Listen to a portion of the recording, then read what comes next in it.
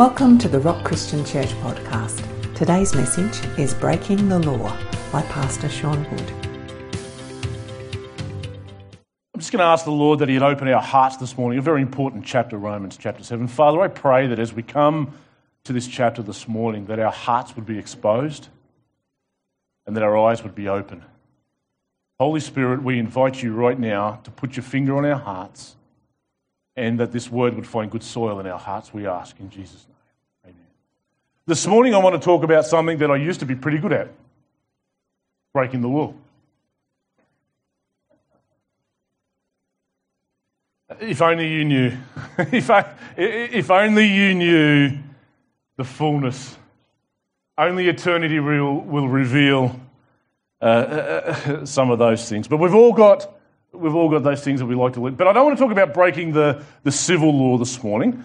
I want to talk about what Romans 7 is going to highlight. Romans 7 is, for some people, a confusing chapter.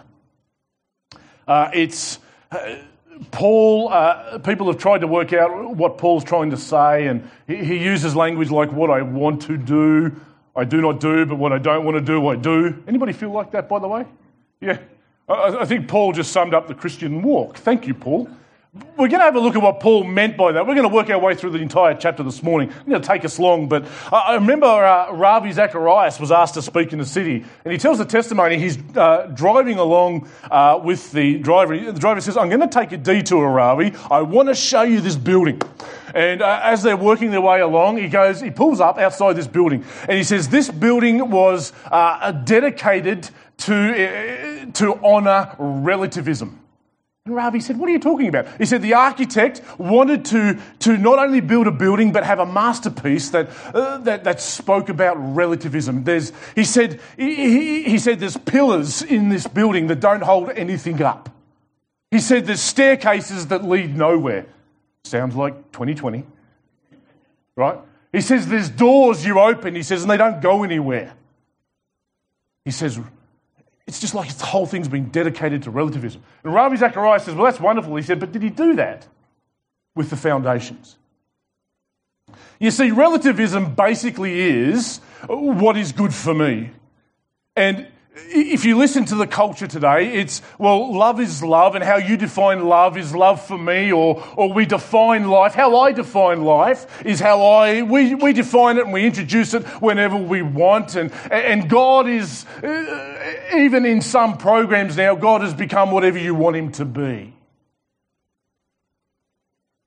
There's a culture that says, if that's sin for you, then you rock your boat, but that's not for me. And relativism has kind of began to creep into the church. Sounds a little bit like this. Sounds a little bit like, well, that might be the way you interpret the Bible. Well, there's only one way to interpret the Bible. There's many ways you can apply the Bible, but you can only interpret it one way. Every single scripture only has one interpretation. You can apply it differently to your life, but you can't interpret it. Well, that might be your opinion, and that might be the opinion of that person. But God is to me, no, you can't end that sentence. God can only be who he has revealed himself to be, both in the written word and in the person of Jesus Christ. And there are many people in church pews that are just like that building. They've walked up staircases that go nowhere. We're opening doors that just seem empty, and we keep batting our heads against brick walls and wondering, what is this Christian life all about? I can see more of my failings than I can of my successes. Everything I want to do, I can't do. And the secret is, as we're going to see when we get to the end, I'm going to give you a snapshot, we all need to lose our ability. You can't have Romans chapter 8, very, very important. If you want to know how to live a victorious Christian life, you have to turn up for the whole of Romans chapter 8. Can't miss one of them. It's one of the most pivotal chapters in Scripture. But you will stay in Romans chapter 7 until you fully understand what Paul wants to introduce, which is all about the law. What's going on here with the law? How does it apply to us? Surely it doesn't apply to us today. Well, we're going to see that it probably does. You see, Paul, Romans chapter 7, verse 1, he says, "Do you not know, brothers, for I am speaking to those who know the law, Paul is not just speaking to Jewish Christians. Everybody would have known the law. You don't have just Jewish Christians in Rome. He's now speaking to those people who are believers. That the law is binding on a person only as long as he lives. The first thing we need to understand about the law as we work our way through this passage is we have died to the law, and Paul wants to highlight what that looks like. He says that the law is binding on a person only as long as he lives, for a married woman is bound by law to her husband while he lives. But if her husband dies, she is released from the law of marriage. Now, before wives are looking to knock off their husbands, wait till we get to the end of the chapter. Verse 3, accordingly, she will be called an adulteress if she lives with another man while her husband is alive. But if her husband dies, she is free from that law. And if she marries another man, she is not an adulteress. Verse 4, very important. Paul is trying to make a point here. Likewise, my brothers, you also have died to the law through the body of Christ. Yeah, okay, good, great. What's that got to do with us, right? Well, Paul is using an analogy that some commentators have just taken far too far. Paul just wants to make a simple point. The simple point is this. If you have a man and a woman who is married, that woman is obliged by a covenant and is obliged by a law to be under her husband. But if he passes away, she is now free. She's released from all of the obligations, very, very important. She's released from all of the obligations under that first marriage. Paul goes on and says in verse 4, likewise, my brothers, you also have died to the law. Why? Through the body of Christ, so that you may belong to another. I remember when I was in the forestry, I remember planting a place called Ragged Jack, and it wasn't called Ragged Jack for no reason. It was ragged. But I remember we only planted certain sections of it, and we had to go back and fertilise it. And I can remember one side of the road, literally one side of the road, the trees were flourishing. Like they had gone gangbusters. And literally straight across the road, there wasn't a tree that was alive. And I'm racking my brains. We did soil tests in the end to find out what the problem was. The problem was the process that they had applied to the soil. But here's the point. The point is that on this side of the road, everything was dead. On this side of the road, everything was alive. And the difference was the soil. And what Paul is trying to highlight here is every single tree now is no longer in the law. You no longer please God. You are no longer obliged to God according to a written code. Or, as we might say it today, religion. No. Paul says you've been now taken out of that soil. Now you've been put into soil over here. And that soil is called in Christ. And that's very important, as Paul is going to highlight, because everything we wanted to do over here but didn't have the power to do, Paul says it's already been done. So here's what the law does. The law introduces you to this glorious God. Then you step into what it is that you must do. In Christ, you are introduced to this glorious God who loves us, and then you step into what has been done. Huge difference. And the reason it's so important to us today is many people exist in their Christian walk planted over here. It's all about what I do. I have to earn approval before God. If I just go to church enough, if I just give enough money, if I'm just nice enough, surely it's all about what I get out of my life, all those bad things out of my life. Surely God will approve of me then. God already approves of you. The beautiful message of the gospel is we don't work towards approval. Everything we do now is from approval. That's the wonder of grace. Likewise, he says, you've died to the law. You've been taken out of this soil.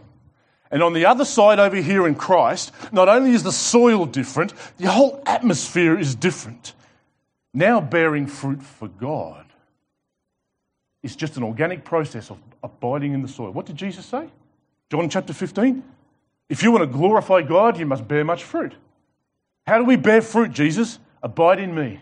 If you abide in me and my words abide in you, just stay in the soil. The reason that part is important is because as we work our way through the rest of Romans 7, there's going to be many of us here that are going to go, Paul, amen, I'm hearing you, brother. So let's see what Paul's got to say as we move on. Some questions we're beginning to arouse. Verse 5 says, for while we were living in the flesh, our sinful passions, aroused by the law. Hang on to those three words. That's a really interesting statement by Paul, that the law aroused our sinful passions. Hang on to that one.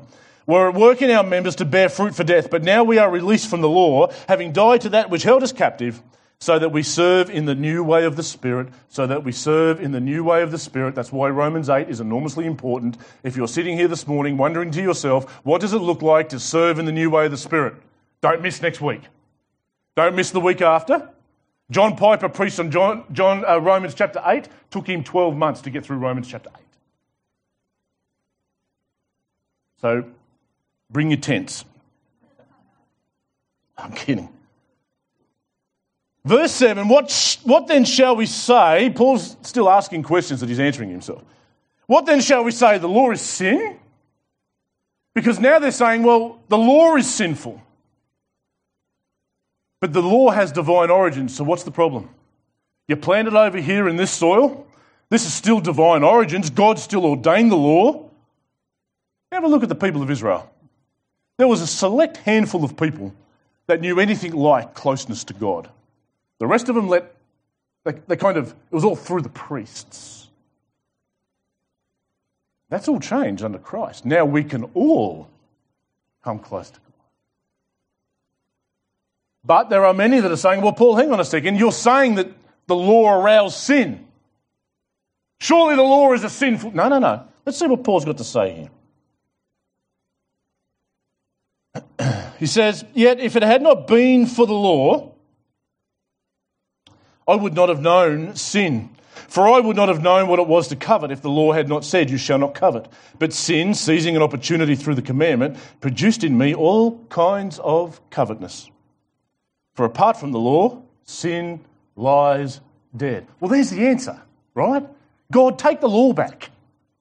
If you take all of that back, then we're all good. What's the purpose of the law? Here's a question. Why not just send Jesus? Why send the law? Why mess about, apparently, God, for a couple of thousand years and give us this law which we could never fulfill the commandments of this law? We can't uphold this. Why? Because it exposes sin. And Tim Keller says beautifully, until we understand the crisis of the human heart, the gospel has no glory. You walk outside this room today, what's the biggest challenge we face in Western society? Trying to convince people that sin actually exists.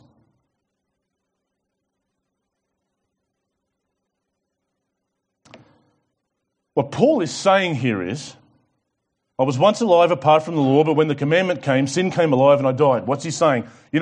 Basically, it sounds a little bit like this. I was going along my merry way, coveting, and I had no idea that it was covetousness until somebody introduced the law. And now I realise something, that every time I covet, I'm committing a sin, and that's offensive to God. The law exposes sin in our lives. There's another thing that the law exposes. We are powerless in our own steam to save ourselves. Well, the law's death.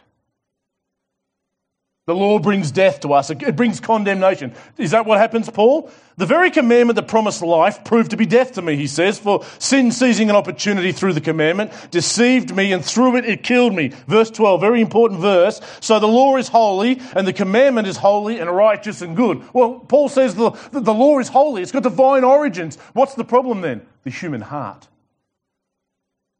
That's the problem. You see, over here in this soil, the problem's not the soil. The problem's not where it came from. The problem's the tree. The gloriousness of being over here is all we have to do is step into what Christ has done. Augustine, I don't know who reads Augustine, and I read sections of Augustine because it just fries my brain other than that. But he wrote a couple of books called his Confessions. and it's probably not what you think it is, but there was an interesting part in it which probably highlights a lot of what Paul's trying to say here. He remembers that in his youth he had a vineyard, and there was many ewes there that had conspired because at the bottom of the vineyard there was a pear tree laden with fruit. And they conspired that in the middle of the night they would go down to this pear tree and shake every pear out of it and thieve the pears. Today, I mean, everyone's going, oh, big deal, right? But these guys go down, they shake off all the pears, and Augustine begins to examine his heart. And he says, why did we do it? Why was it so alluring to us? He says, because we didn't even eat the pears. We didn't even want the pears. If we'd have asked, we could have had one. Instead, they shake all the pears off the tree, they take it down to the pig yard and feed them all to the pigs. He says, but something was alive inside of me. You read 2 chapters in Confessions onwards, and he refers back to that moment. And he says, what it was for a moment I was in control. For a moment I was God. For a moment I took whatever I wanted to take. For a moment no one told me what I could do and what I couldn't do. And that is sin. That is the law. We want to be our own gods. We live in a society today, relativism, if you look at the fundamentals of it, relativism is I will be my own God. I will dictate to myself what is true. I will dictate to myself what is right. Makes morality subjective, not objective. Paul says the law isn't death. The law highlights the rottenness of the human heart outside of Jesus Christ. Nobody wants that message today.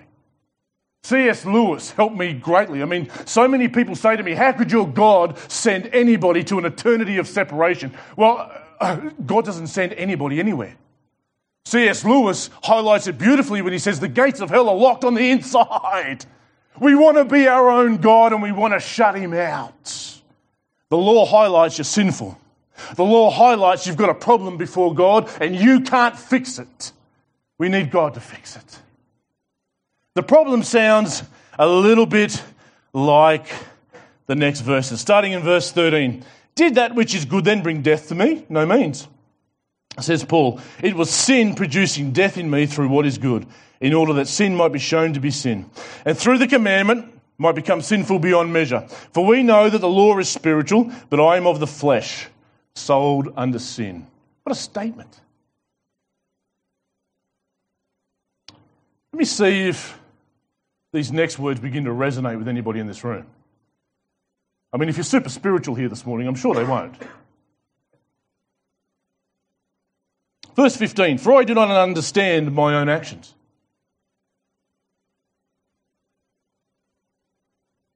For I do not do what I want, but I do the very thing I hate. Now, if I do what I do not want, I agree with the law that it is good. So now it is no longer I who do it, but sin that dwells within me. For I know that nothing good dwells in me, that is in my flesh. And here's the pivotal, if you're reading through all of this, this is the absolute pivotal verse. This next part is pivotal to everything that Paul wants to highlight from this chapter and from the law. Verse 18 again, for I know that nothing good dwells in me, that is in my flesh. For I have the desire to do what is right, but not the ability to carry it out. How many people this morning can give an amen to Paul on that one? I know I can. I have the desire to please God. I have the desire to do what is right, but I keep messing it up. Sounds a little bit like the Christian walk. So often people make the mistake that Christianity equals perfection. Many people in the world say, well, you Christians, you think you're perfect, you think you've got it all together. No. Christianity is not defined by perfection. Christianity and the life of following Christ is defined by direction. I'm not perfect. I make plenty of mistakes, but my life is heading in a completely different direction now. That's the difference. What hope do we have, friends? What hope is there possibly for any of us? How many of us are sitting here under a weight of our own attitudes perhaps, or our own actions that we keep slipping? What hope do we have to be free of these things? Well, there's great hope. Let's keep reading on. Verse 19, "For I do not do the good I want, but the evil I do not want is what I keep on doing. What I do not want is no longer I who do it, but sin that dwells in me." Now, even Paul's like, I'm confused. Paul's like, I thought I had a system.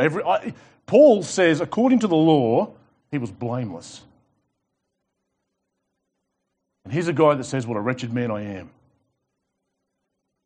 Paul goes on and uses the term, verse 23, "But I see in my members another law, waging war." Ever feel like following Christ is like a constant battle? In fact, I'll almost make you a guarantee. If you make a heartfelt commitment that you're going to follow Christ, you've just entered the front lines. The enemy's got his arrows ready. If you're standing behind and you're in neutral territory and you're not really going either direction, the enemy's like, I'm not fazed about you, man.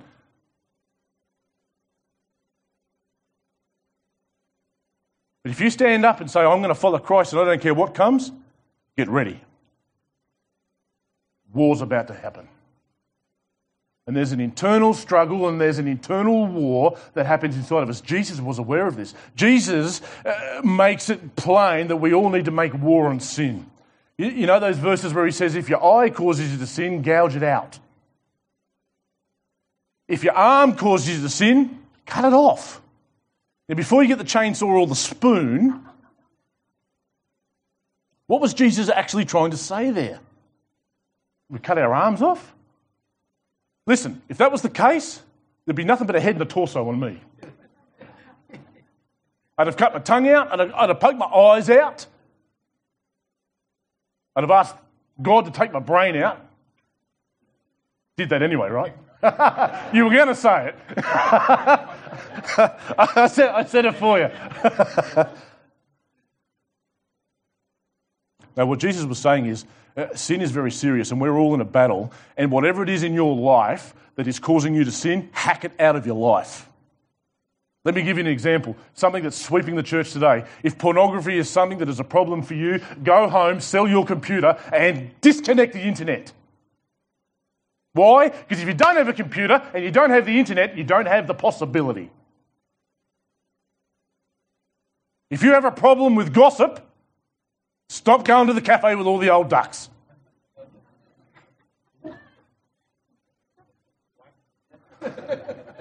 And Terry.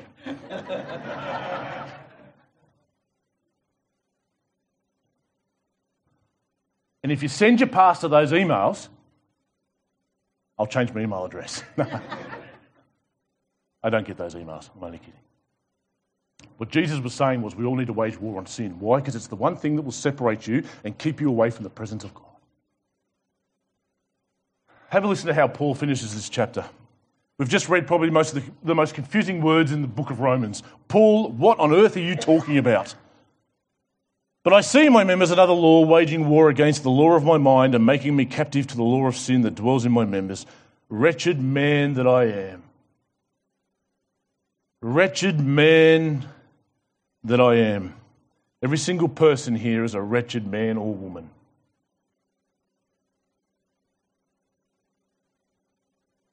What hope do we have? Wretched man that I am, who will deliver me from this body of death? Thanks be to God through Jesus Christ. Paul knew there was an internal struggle. Paul knew that in his flesh he had no hope of pleasing God. He was always going to make those mistakes. He was always going to run headlong into condemnation. That's why Romans chapter 8 starts really, really importantly. Let me give you a taste. There is therefore now no condemnation for those who are in Christ Jesus. Oh, thank God for that. That's a taste of Romans 8. What a way to start a chapter, hey? There is therefore now no condemnation for those who are in Christ Jesus. How can you say that, Paul? Because the hope that we have to be free from all of this religiosity is Jesus. Anybody here ever watch that movie Space Jam? Deeply theological movie, right? But in the movie Space Jam, it depicts these aliens that come down, they want to have a basketball match and they can't play basketball. Now, I wasn't much of a basketballer, and I wasn't much of a footballer.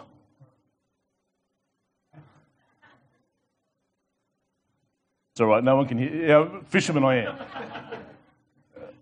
You notice most of the disciples were fishermen, Terry. Yeah. The really holy ones, anyway. But anyway, these four aliens come down. They can't play basketball, so they do something really silly. They target the best basketball players and they steal their ability. Something amazing happens. These aliens, which look pretty much like my kids, they're not in the room, they'll hear it. These aliens, which look pretty much like my kids, all of a sudden they have an ability that is outside of themselves. All of a sudden they're but something else happened. All those basketballers are running out on the court and they have all of the desire and they have all of the, I want to play basketball, but they're running around without any ability.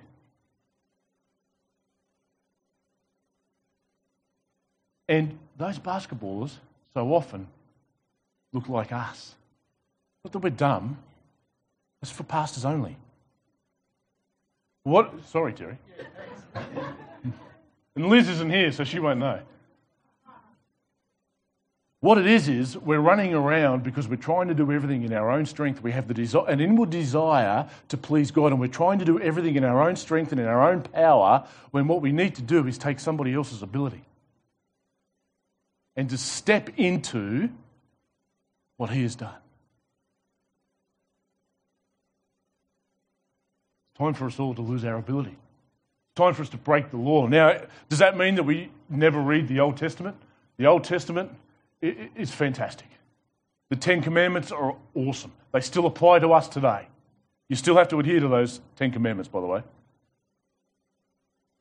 Where's my children? Honour your father and mother's on there, by the way.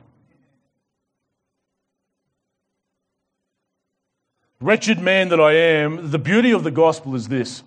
The law exposes that every single one of us are wretched men. That was what the law did. That's why the law came. The law was introduced to expose the fact that every single person is actually wretched outside of Christ. We want to be our own God. We want to be in control. We want to do everything our own way and set up our own throne. The message of the gospel is you need to change who sits on your throne. And you no longer have to try and please God in your own strength. You can step into what Christ has done, and now everything you do is from approval. That's grace. When we understand grace, when we understand the unmerited favour of God, it compels us. Grace is nothing new. Faith and grace, having a relationship with God, is nothing new. Genesis chapter 7 tells me that Noah found favour or grace in the eyes of the Lord. Paul highlighted back in chapters 4 and 5 that it was always by faith when it came to Abraham. Abraham believed God and it was counted to him as righteousness. Not Abraham did this, and this, and then he was in right standing with God. No. He believed God. And he stepped into a relationship with God. I look forward to Romans chapter 8. Why? Because it highlights what it is to serve in the Spirit. We have a new power to overcome those problems in our lives. We have a new power to break the chains that bind us. All of us have had chains. All of us probably have chains. All of us struggle. All of us are engaged in a battle. But I look forward to Romans chapter 8. Let's pray.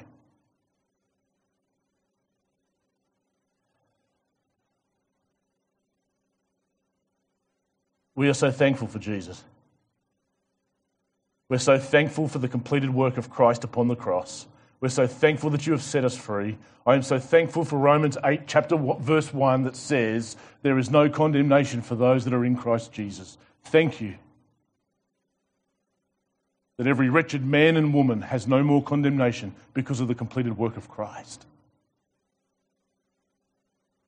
Father, I pray that every person in this room would lay down their arms and surrender. I pray, Lord God, that you would disarm me. And Lord God, let us step into the liberty that is found in the Spirit, I pray. Father, I pray that you would keep every one of us. I pray, Lord God, that affections for Jesus would be stirred in our hearts. I ask that your word would continue to cement a foundation in our hearts and in our lives, a foundation of serving you, Lord God, not in our own ability, but in the completed work of the one who satisfied the full requirements of the law. Jesus, you are our Lord. Jesus, you are our King. And Jesus, we ask you to come and sit on the throne of our lives. Thank you. In your Jesus' name we pray. Amen. Thanks for listening to the Rock Christian Church podcast. To be notified when the next episode is available, subscribe on our website at therock.org.au. You can also connect with us on Facebook at The Rock Christian Church. We hope you have been blessed today, and we look forward to you joining us for our next episode.